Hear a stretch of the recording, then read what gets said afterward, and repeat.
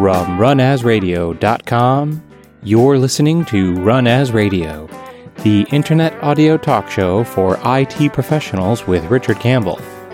This is Brandon Wen announcing show number 587, SQL Linux and Containers with guest Bob Ward, recorded Monday, April 30th, 2018. Run As Radio is produced each week by PWOP Productions, providing professional media and podcasting services online at pwop.com. You can follow us on Twitter at twitter.com/runasradio. Thank you, Brendan. This is Richard Campbell. Thanks for listening to Run As Radio. Bringing back one of my favorites today, Bob Ward, who's a principal architect for Microsoft Data Group, the Tiger team, which owns the development and servicing of all SQL Server versions. And he's worked at Microsoft for more than 23 years, supporting and speaking every version of SQL Server, shipped all the way back from the OS2 editions. Good Lord. Oh, man. That's true, Richard. It's true. Well, I remember getting on board in the VB days. Oh, gosh. With the Sybase edition. Oh, yeah, sure. Right? It was VB2. And it was the first connectors for real databases because we had access to the jet engine and stuff like that. Right. There was a third-party tool called SQL Sombrero. Oh, I don't even remember that. Man, and it allowed me to put in the connection strings. Of course, we didn't use that term back then. For a net buoy-based network under NT3.1. There you go. UI-free version of Windows, UI-free version of SQL. But you know what? It was honking fast, and it was bomb-proof. Oh, yeah. Simpler back then. And I had about 12 users. And as soon as you started getting real contention on the access backend, it had problems. It was one of those things where most of the time, most people are looking at data or entering data. They're not actually transactioning against the database. And so a file-based database was fine, except when it wasn't. Right. And it was absolutely consistent. I think it was the first time, man, this must have been 1993 or 4. Yeah. It was the first time I knew for sure about this idea that scalability is not the fastest thing, but the same speed no matter how many users. Correct. Well, it's funny. I need to update my profile for you. This is actually my 25th year at the company. Wow. Congratulations. They give you a thing, don't they? Yes. I think something, Wall of Fame somewhere at Microsoft somewhere. I'll have to go check that out. I'm based in Texas, so I need to go up there to the mothership and look at all that stuff. But here's the irony about what you just said. This fall, we will be celebrating the 25th anniversary of SQL Server on Windows, and it coincides with when I started the company. We launched SQL Server 4.2 for Windows NT back in September of 1993, and I started a month later. Wow. So I started OS 2 because that was the primary number of customers we had, but quickly started immersing myself in Windows. But here's the irony. The irony is before I joined Microsoft, I was a Unix programmer. All right. So living on the other side of the world there. Yeah. You ever heard of something like, maybe HPUX or IBM's AIX or Ultrix from DEC? I was a QNX guy. So I built control systems for factories for a while there, and they needed real time. Yeah. And so, I breathed QNX.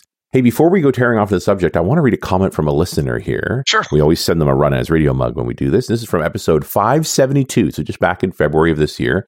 The show was about managing SQL Server with DBA tools. Okay.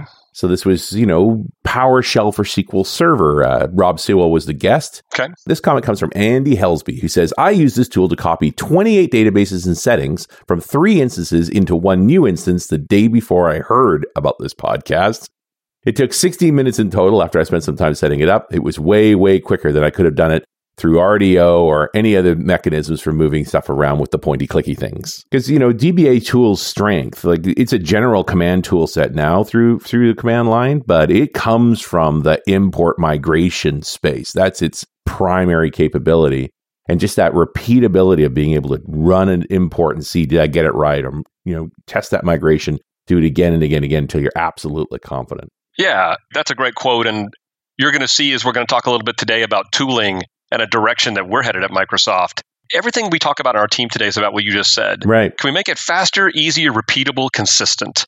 And then there's a few other little fun things I'll tell you about our tool strategy, which are involved with our topic today. But that's a great quote from your customer. And it's a funny truth, right? It's like, I think Microsoft's original emphasis, we're playing the Wayback Machine here for 93 and stuff, was to put a really great GUI around SQL Server administration, because absolutely it used to be command line everything. And now we seem to be swinging back in some respects, that the command line definitely has some strengths, and one of them is repeatability, and this kind of tooling is part of that process. Absolutely. So, Andy, thank you so much for your comment. A Run As Radio mug is on its way to you, and if you'd like a Run As Radio mug, write a comment on the website at runasradio.com or via any of our social media. Every show is posted to LinkedIn, Google+, and Facebook, and if you comment there and I read it on the show, I'll send you a mug.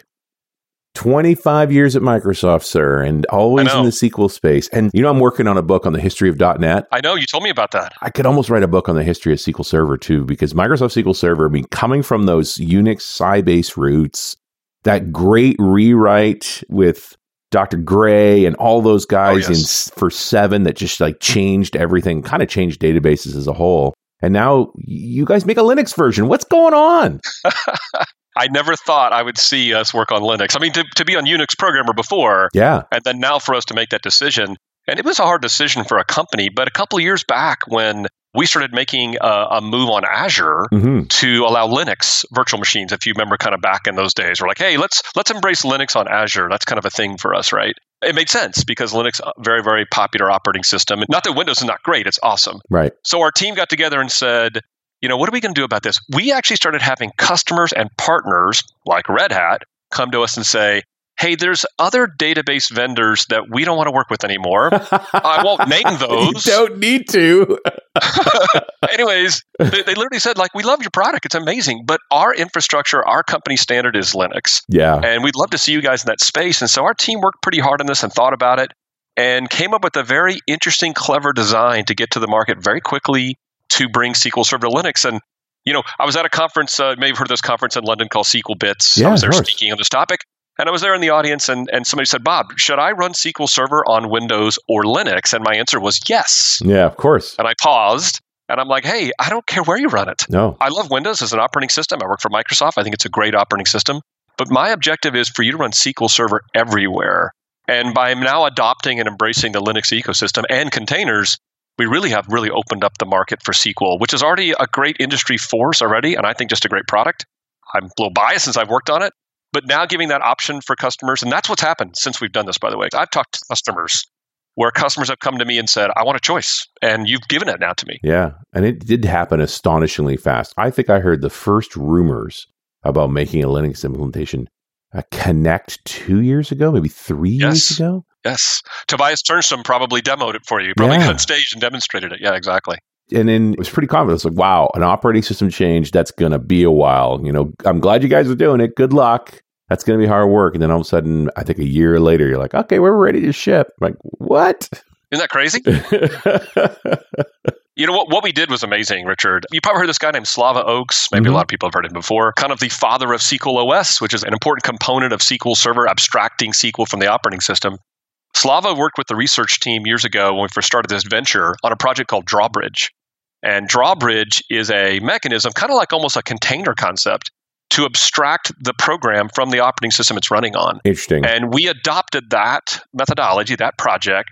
We modified it, built something called SQL PAL, where it allows the SQL Server code to not really understand what operating system it's running on. I know that sounds crazy. Here's one that's just going to blow your mind and the audience away. SQL Server executable on Linux is the exact same binary code running on Windows. That's crazy. It's crazy, right? It's also brilliant because it means you make a change one place, it affects both places. Correct. So column store index, this great performance feature we've had now in the last couple of releases, that code runs unchanged on both systems. That's what we have confidence to say that SQL Server can run really, really well for your application and almost run unchanged for your application, no matter where you put it on Linux or Windows. And using this architecture is kind of how we achieved it. Yeah, no kidding. And yeah, hugely powerful. Right. It also tells to me sustainable, right? You're not running a separate team for the Linux edition and you got to question value all the time. Like those sorts of strategies, when I put on that enterprise architect hat and said, should we bet on this? It's like, You look at how is the company sustaining itself around how it builds things. And you're like, well, that will last. That it's just a normal part of their flow. So why would you stop? It'll just keep going. One of the simple demos I do on this when I show it off is I showed the simple install process, which is radically different than Windows, but it's lightweight and fast. Mm-hmm. But one of the first things I do is just restore a database from Windows onto SQL Linux. Just restore it and start querying on it. And people are like, well, why do you do a basic demo like that? I'm like, well, I'm just showing you the portability of what we've done. Right. That your application, just restore your database from Windows, put it on Linux, start connecting your app and run queries, and it looks the same, actually, from a SQL perspective. And that's kind of what the promise of platform of choice is, and that's what we've done in this release. It's pretty cool. No, I totally get it. Now, the conversation about containers and databases is always an interesting one, for the simple reason that containers are non-persistent. You don't keep data there, and this is a database, kind of important. Yeah, what are we going to do about that, right? Yeah. Well, Docker has an interesting thing that they brought along, and that is the ability to specify a volume that's persisted. And so when you use SQL Server with Docker in production, what you simply do is when you run your Docker container image, you say, hey, I would like that SQL Server directory where the databases are to really map to this volume on a host system. Maybe it's a network drive, for example, or the actual bare metal host system. And that's where my databases are going to go. So, when you stop and start a container, you still save what you had. But when you remove the container, that's when you actually lose whatever you wrote into the container. Right. But if you use this persisted concept, then you can actually now move a SQL database onto that shared volume. And it doesn't matter if the containers are removed or not. And in fact, here's the really cool part that we're kind of now going down this path with customers is it could be an upgrade path for you. Right. So if you've got your databases all sitting in this persisted volume with a container, say you're running SQL 17 right now, we come along with a new version of SQL Server. You simply stop this container, you start another one, point it to the same volume. We automatically upgrade your databases and you're up and running to the new version. Sure. That's how simple it could be. Well, that's the whole thing when you start thinking about containers is, well, we don't update containers, we just replace them. So that mindset's very strong.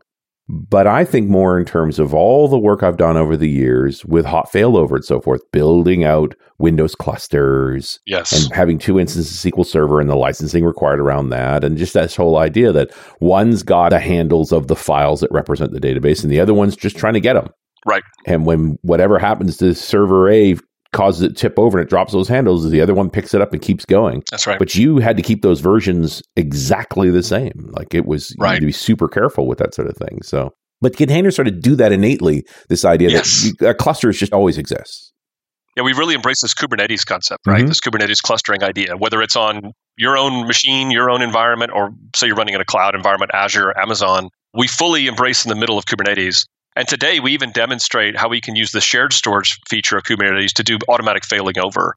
And what we'd like to move towards is in integrating our availability group technology, which is, non-shared storage, right, into Kubernetes itself. Right. And that way, we could even set ourselves up within Kubernetes, use that clustering infrastructure to do failover scenarios with our replica technology, not just with like a shared storage failover instance. So we're kind of really making a bet on containers. And a lot of people think of it right now as a little bit of a development thing, which it can be part of a CI/CD type pipeline. Sure. I had a customer. I was just with you. I was in Orlando at our event where we did our panel, which I always have fun doing. And after that panel, a gentleman walked up to me and said, I have 2,000 SQL Server instances in my environment. I would love, within the next few years, to put those all in containers in a production cluster. I'm like, whoa. I mean, that's how serious they are about it, right? And this feels like the conversation we had about old school virtualization, the VMware, eventually Hyper-V, where it's the same kind of thing where I like being abstracted from the hardware. And now with the container strategies, I'm abstracted from the operating system. That's right. So it's a funny story. You mentioned that. Travis Wright's one of my colleagues on the SQL team. He was in there from the very beginning on the SQL Linux project, big part of getting that out the door. And he's really into containers. And so I was asking him one day about Windows containers, Linux containers, and he stopped me and he said, why do you care? Yeah. And I'm like, what do you mean, why do I care? And he goes, well, imagine a database container now, where SQL Server is just running a container and you really don't care about the operating system that is powering inside that container. You really don't mind. And since Docker allows portability across everything now, you have a plug-and-play database container you just move wherever you want. And I thought to myself, I'm thinking, that's actually pretty genius. So again, I'm at this conference in London at SQL Bits, and a gentleman, as I'm presenting on Linux, stands up and says, hey, I'm a Mac user, and I love what you're talking about here, Bob, because you're doing your demos on a Windows laptop, and you still kind of have a Windows feel to your presentation. And I said, and I can't believe I did this, but I just threw it out there. I hadn't tried it yet. I said, hey, I want you to take the SQL Mac Challenge. He says, what's the SQL Mac Challenge? I said, I can get you up and running on SQL Server on your MacBook within 5 minutes with no Windows and no virtualization software. And I challenge you to do this and put it on Twitter. Well, he did, and it worked. Wow. I just recently got my own MacBook, and I just did a blog post on my Bob SQL blog post of the SQL Mac Challenge. I'm like, hey, take the SQL Mac Challenge. And all these people were just, loving it and laughing. And some people said, oh, Bob, you're being funny. It's serious. Install Docker, and do a Docker pull of the SQL image. And then we have this really cool new tool we've built called SQL Operations Studio, a new graphical tool that is both cross-platform and open source. Install that thing on your Mac. And if you got a reasonable internet connection, you can do this in 5 minutes. And I showed how to do it. Okay, is that not a weird world for Microsoft? No, yeah, it's absolutely. But it just speaks to this is what containers really talk about is we've fully abstracted the operating system. That's correct. And a portability story, right? So yeah, I mean, and we're counting on you guys, the folks that own Windows, the Microsoft folks, to make sure that stays true, right? There is a layer there, but for us in operations, the fact that we can simply pick up a container and run it anywhere should be expected. It's a reasonable goal to just have that flexibility. Kind of daunted me. I could have a database on a USB stick now, a SQL on a USB stick, a container on a USB stick, and just walk around wherever I want and just use it, right? I'm thinking that's actually pretty cool for demos. Many years ago, back when there was tech ed in Asia, when it was typically in Kuala Lumpur, I remember Kim Tripp and I collaborating on the idea of building a clustered database where the database files were actually on a series of USB keys. There you go. So that you could fail them just by yanking the key out. Right. Because, it's always a challenge on stage to demo a failure of any kind, right? Right. So just being, hey, a drive's about to go down, yank. Exactly. And off you go. Yeah. It's just that kind of mindset. And now we're talking about that's not a big deal. You could just operate that way. That's just the way it works. Yeah, exactly. I mean, Richard, I don't know if you heard what I was talking about, that Operations Studio thing, but that's how we roll now in tools in SQL Server. Everything we build new now in tooling is both open source and cross-platform. Absolutely. So that SQL Ops Studio graphical thing I mentioned, that runs on Mac, Windows, and Linux. It looks the same interface between the three. It's based on Visual Studio Code, so that's how we adopt that infrastructure. And then MS SQL CLI is our new command line interface because we have a lot of people that love that, and that's all based on Python. So it just runs anywhere Python runs. Awesome. So what a weird new world Microsoft is in, Absolutely. Especially even the SQL team. But I love it. Yeah. Bob, give me one moment here for this very important message. This episode of Run As Radio is brought to you by the Humanitarian Toolbox. Humanitarian Toolbox builds open source software for disaster relief organizations. One of the leading projects, called Already, focuses on getting volunteers into the right place at the right time using cloud and mobile technology. HTBox builds and operates this and other applications on behalf of a variety of disaster response organizations, and they need your help. Go to htbox.org for more information or to make a tax-deductible donation. HTBox is a 501c3 U.S. registered charity. And we're back. Richard Campbell here on Run As Radio talking to Bob Ward. And just mentioned SQL Operations Studio before the break. I've got the link here. I'll put it in the show notes. So I love released for Windows, Mac OS, and Linux, all on April 25th, 2018. Of course, that's the current patch, which is 0.28.6, still in preview. But this is the new norm. I don't care what operating system you're running on. That's really interesting. Right. How are you guys building that? Or do you want to talk about that? Yeah, I mean, so Visual Studio Code, extremely popular. Sure. Somebody told me it's like one of the number one development platforms now in the world for Mac users, for Linux users, and so forth to build code. Well, that infrastructure provides this ability to go cross-platform. And so we just adhere to that, and we built on top of it.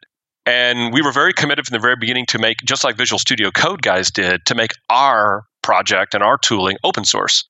So here's one of the benefits. So people obviously can be committers and offer bug fixes or enhancements and so forth. But we provided natural abilities for them to customize it. We've built something called extensions, which is just like in Visual Studio Code, this extension concept. Right. So Adam Mechanics, a very popular MVP in the community, he wrote this stored procedure called SP Who is Active. And if you're a SQL user listening right now, you're like, oh yeah, I know that. I download that thing. It's a T-SQL script he built that's massive. And it's used to kind of monitor your system and look at the state of SQL. And so we worked with Adam to actually bake that into our server extensions on the graphical interface in Op Studio. Maybe you've heard of this guy named Paul Randall. I think we've been involved with him for a while before. No idea. No idea that guy is. He built this really amazing community site called the Weight Types Library, involving all the different weight type SQL supports. And so we built an extension based on his work called the Paul Randall Weight Types Dashboard or something, right? And so all open source. So people can go in and make changes to it, make contributions. And I was actually polling the team the other day, and I was like, how many open source projects are we involved now? And all of a sudden, there's like 30 of them. Wow. I couldn't believe it. And that's just how we roll now. We think it's the right thing to do, quite frankly, for our customers and for our users. And Op Studio is a good example of that. Yeah, no. We used to have to, as SQL admins, sort of gather this data ourselves. The fact that our tools are now making it easier for us to keep all that stuff in one place, it's less and less your custom toolkit and more just selecting the options of the feature sets you want. Right, exactly. Yeah, very compelling to sort of put it all together in one place and be able to manage it. And we really started that journey as part of the Linux journey. So, I mean, we could have done that project outside of our Linux work, but I think the work of going towards Linux as a choice for customers kind of fueled the tools team to say, why don't we just embrace this? Why don't we go open source cross-platform as we're doing the Linux work and kind of coincide with that? And so, if you're sitting here in this call and you say, well, I'm still a Windows person, no problem. Ops Studio works great on Windows, but maybe you've got Mac users in your Windows environment and they want to use SQL Server. Well, here you go. You can use the Ops Studio version of Mac against your SQL Server backend on Windows, and it runs the same as it does on SQL and Linux. It's just lowering the bar. And I also have found consistently, certainly as the guy who's been wearing the historian hat fairly often lately, is every time you take a tool or a product and run it in different environments, it gets better for all of the environments. Absolutely. That you sort of shave off those rough edges that had weird dependencies and things. You get more focused on what the key things were. So every product ultimately benefits from that mindset. There's another advantage. We've had great tools over the years, I believe, in SQL Server. Management Studio is now still a very popular one on Windows. But some of the community has been a little bit skeptical of our investment in that. And so when they saw us go open source, they felt a lot better about it. Their comment was like, well, since you've gone open source, even if you start de-investing some, it's open source. Yeah. We can take and do what we want with this thing, right? And so that's another big advantage of going that path. Anybody can now fork that and go where they want to go. Correct. Absolutely. I think the average ops person struggles with that. That's really true. Like if you haven't spent time in GitHub and actually seen this sort of reality that you could absolutely do that, it's hard to even grasp. But, you sit with your devs for a little while and say, what if this was, we wanted a feature in this? What would the process take? And you sort of get a hint that it can happen pretty fast. It can happen very quickly, actually. You're right. Not just saying you guys are de-investing right now, because it's clearly things are moving along very rapidly. Where do you see the relationship between SQL Server and the sort of NoSQL movement as well? Because it seemed to be more contentious a few years ago, and it just doesn't seem to be that way anymore. I think you're going to see us embrace this, actually. If you think about data, I'm a data person. Data is a valuable commodity in a lot of customers and for a lot of businesses. And so we have to recognize that there's structured data, right? You would call it that way, that's in SQL Server, relational databases that people have massaged and formatted and use ETL processes to get in. They kind of know their data. But imagine all the data out there that's unstructured or semi-structured. Just a bunch of files that people have that they've collected. And I think I would call this kind of an unknown value to some of this data. So imagine a world where we could actually use the power of SQL Server to do a couple things. One, to go query on top of some of that type of data that may be, for example, stored in Hadoop or big data systems. Sure. And then maybe join it together. I mean, we actually introduced a feature in 16 called Polybase to do something like that. And so I think my thinking is down the road is, could we take and go doing more with that and go even further? But I will tell you that there's a room in this world, in my opinion, for NoSQL databases like Cosmos DB, for example. You're a developer out there. You haven't built an app yet. It's a brand new app. It's cloud-born. You're going to put it in the cloud, for example, like say in Azure. And you just have a bunch of object models that you're just working on data, and you just want persistence of that and really high-speed transactions against that data. If you just want to do it all in the cloud, Cosmos DB can be a very, very attractive option for you. Oh, for sure. And that is not a SQL Server solution. I still think SQL Server and the work that we would do, especially when we start thinking about the unstructured data, has a major place in this space, and they certainly can coexist instead of being kind of competing with each other totally. But I think about that unstructured data scenario, data lakes of customers that have things in their environment that they want to go find out what that looks like, and then bring that together with what you might think of as high-value data that's in your relational database. That is certainly a future scenario, I think, that would be very valuable for our customers and something we should probably look at. I find myself, and maybe it's just going to be turning into the old guy, doing talks with DBAs, and this has even come up a couple of times on those panel conversations about this as database professionals, really data professionals. We are stewards of data to our organizations, and it almost doesn't matter where it comes from. This is not about technology. This is about responsibility and controlling access to data.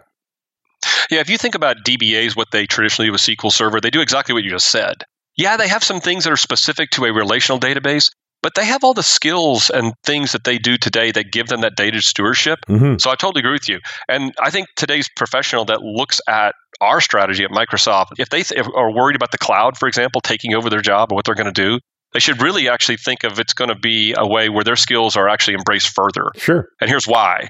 if you look at everything we're doing in SQL Server or even in Azure Data, it's all about SQL language. Even Cosmos DB users are asking, what's the SQL interface on top of this? So any data steward, any professional that knows SQL language and how to query data very efficiently and how to steward it using SQL extensions or how to properly tune queries and so forth, that is going to become still a valuable asset for you and still keep your skills sharp, because everything we do seems to have that as a common interface or language. And anybody asks me that question about their future, I'm like, hey, your SQL language skills are going to be valuable no matter what. But I'm agreeing with you that the data stewardship part of this as well. You know how to secure data. You know how to back it up. You know how to create a disaster recovery strategy. You still need that stuff, no matter where the data is. That core conversation about an acid test. All right, so you want to store in this object store model, that's fine. How do we know that the transaction's reliable? How do we back it up? How do we recover it? Like those kinds of responsibility that represent that stewardship, that obligation with a trust to make sure that this data is actually safe and reliable and can be shared the way it's supposed to be, is following the governance that our organization requires for protecting data. Those are all things independent of any technology. My good friend Connor Cunningham, who's an architect in the SQL team, we were getting ready to present a SQL Bits together. We were just talking about the core functionalities of a relational engine or even a database platform itself. And Connor calls it the meat and potatoes. And it's performance, security, and high availability. Sure. And so when I talk about SQL Server, no matter what version, running Linux, running containers, running Windows, or even talk about other Azure data services, I always speak in those three terms. What's performance look like? Because everybody usually cares about that. Yep. How secure is it? What are the features of security that platform provides? And then what's your high availability story? So if you think about today's data professional, they have skills in all those areas, even in SQL today, and that could apply to anything that's data related. Yeah, they certainly cultivated it for a particular technology, but there's no reason they could apply it to others. Absolutely. And obviously offering a Linux version means simplifying the attack surface of an organization or the monitoring surface. So that provides an aspect of security. Containerization is very interesting in this model as well, that you just don't have these infinitely persistent virtual machines or, heaven forbid, bare metal machines that can be poked at forever. That's right. That's one of the beauties of kind of the isolated environment of running a container. So not just portability, but isolation. And it's also a consistency thing, right?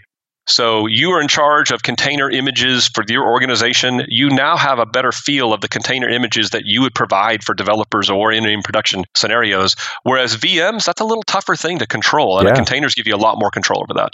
Yeah, well, it's all that configuration as code mindset. But this does speak to the licensing model then too. Yeah, I don't know if you want to go down this rabbit hole, Bob, because it is a specialty all by itself. But what does licensing look like for SQL Server when it's running in a container?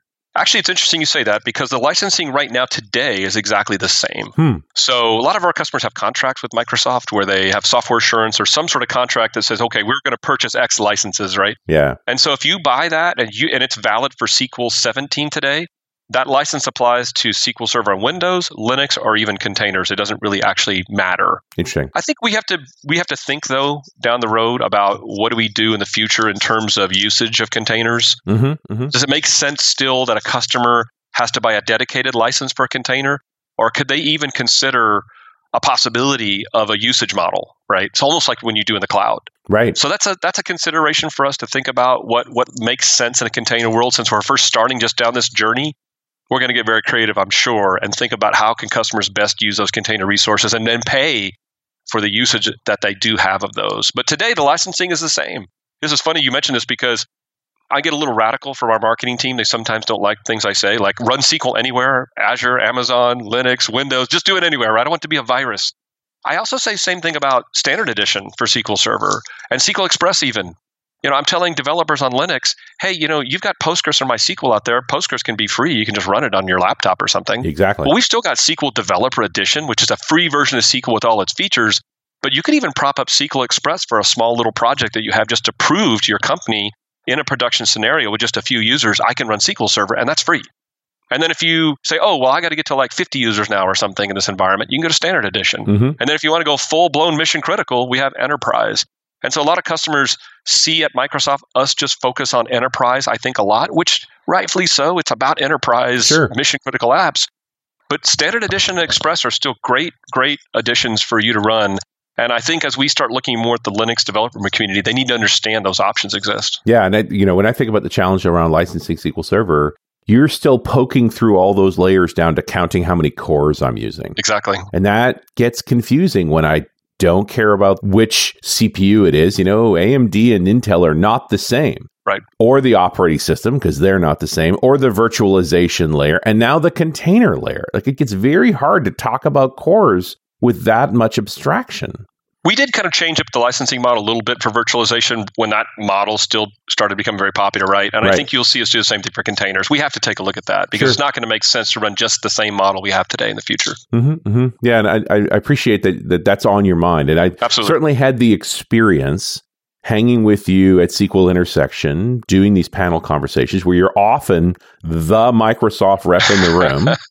That's true. You sometimes take a little beating, and I appreciate the grace that you handle that with. Thank you. But I'm very aware, having done this long enough now, that there are often arguments going on in that room that you have already had.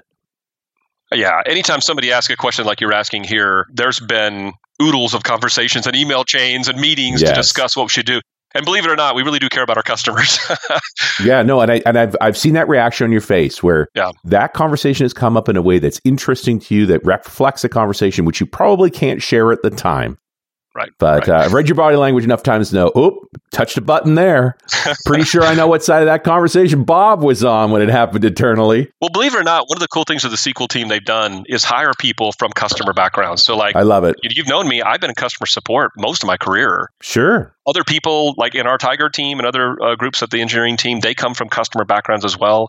And so we're the people in the room going, that's not a good idea for our customer. Yeah. And I realize we're here to make money and make a profit, but this isn't a good idea for our customer. And we have a lot of people in the engineering team now that have that background. And our engineering leadership completely embraces that. Sometimes we make decisions as a business and we have to, and I understand that. Sure. But I'm always somebody in these conversations going, you know what? I don't think that's a good idea. Yeah. And sometimes I can win that argument. Sometimes I can't. But I appreciate your comment. I think grace plus truth is a methodology I like to deploy in my life and in my career. And so all those scenarios you're talking about, I try to use that as a methodology and as a mantra in how I treat people and treat those situations. You've done very well. You're a great representative of the organization and certainly of the product. So, Mr. Ward, thank you so much for spending time with me. Always love coming on, Richard. Thanks for having me. You bet. And we'll talk to you next time on Run As Radio.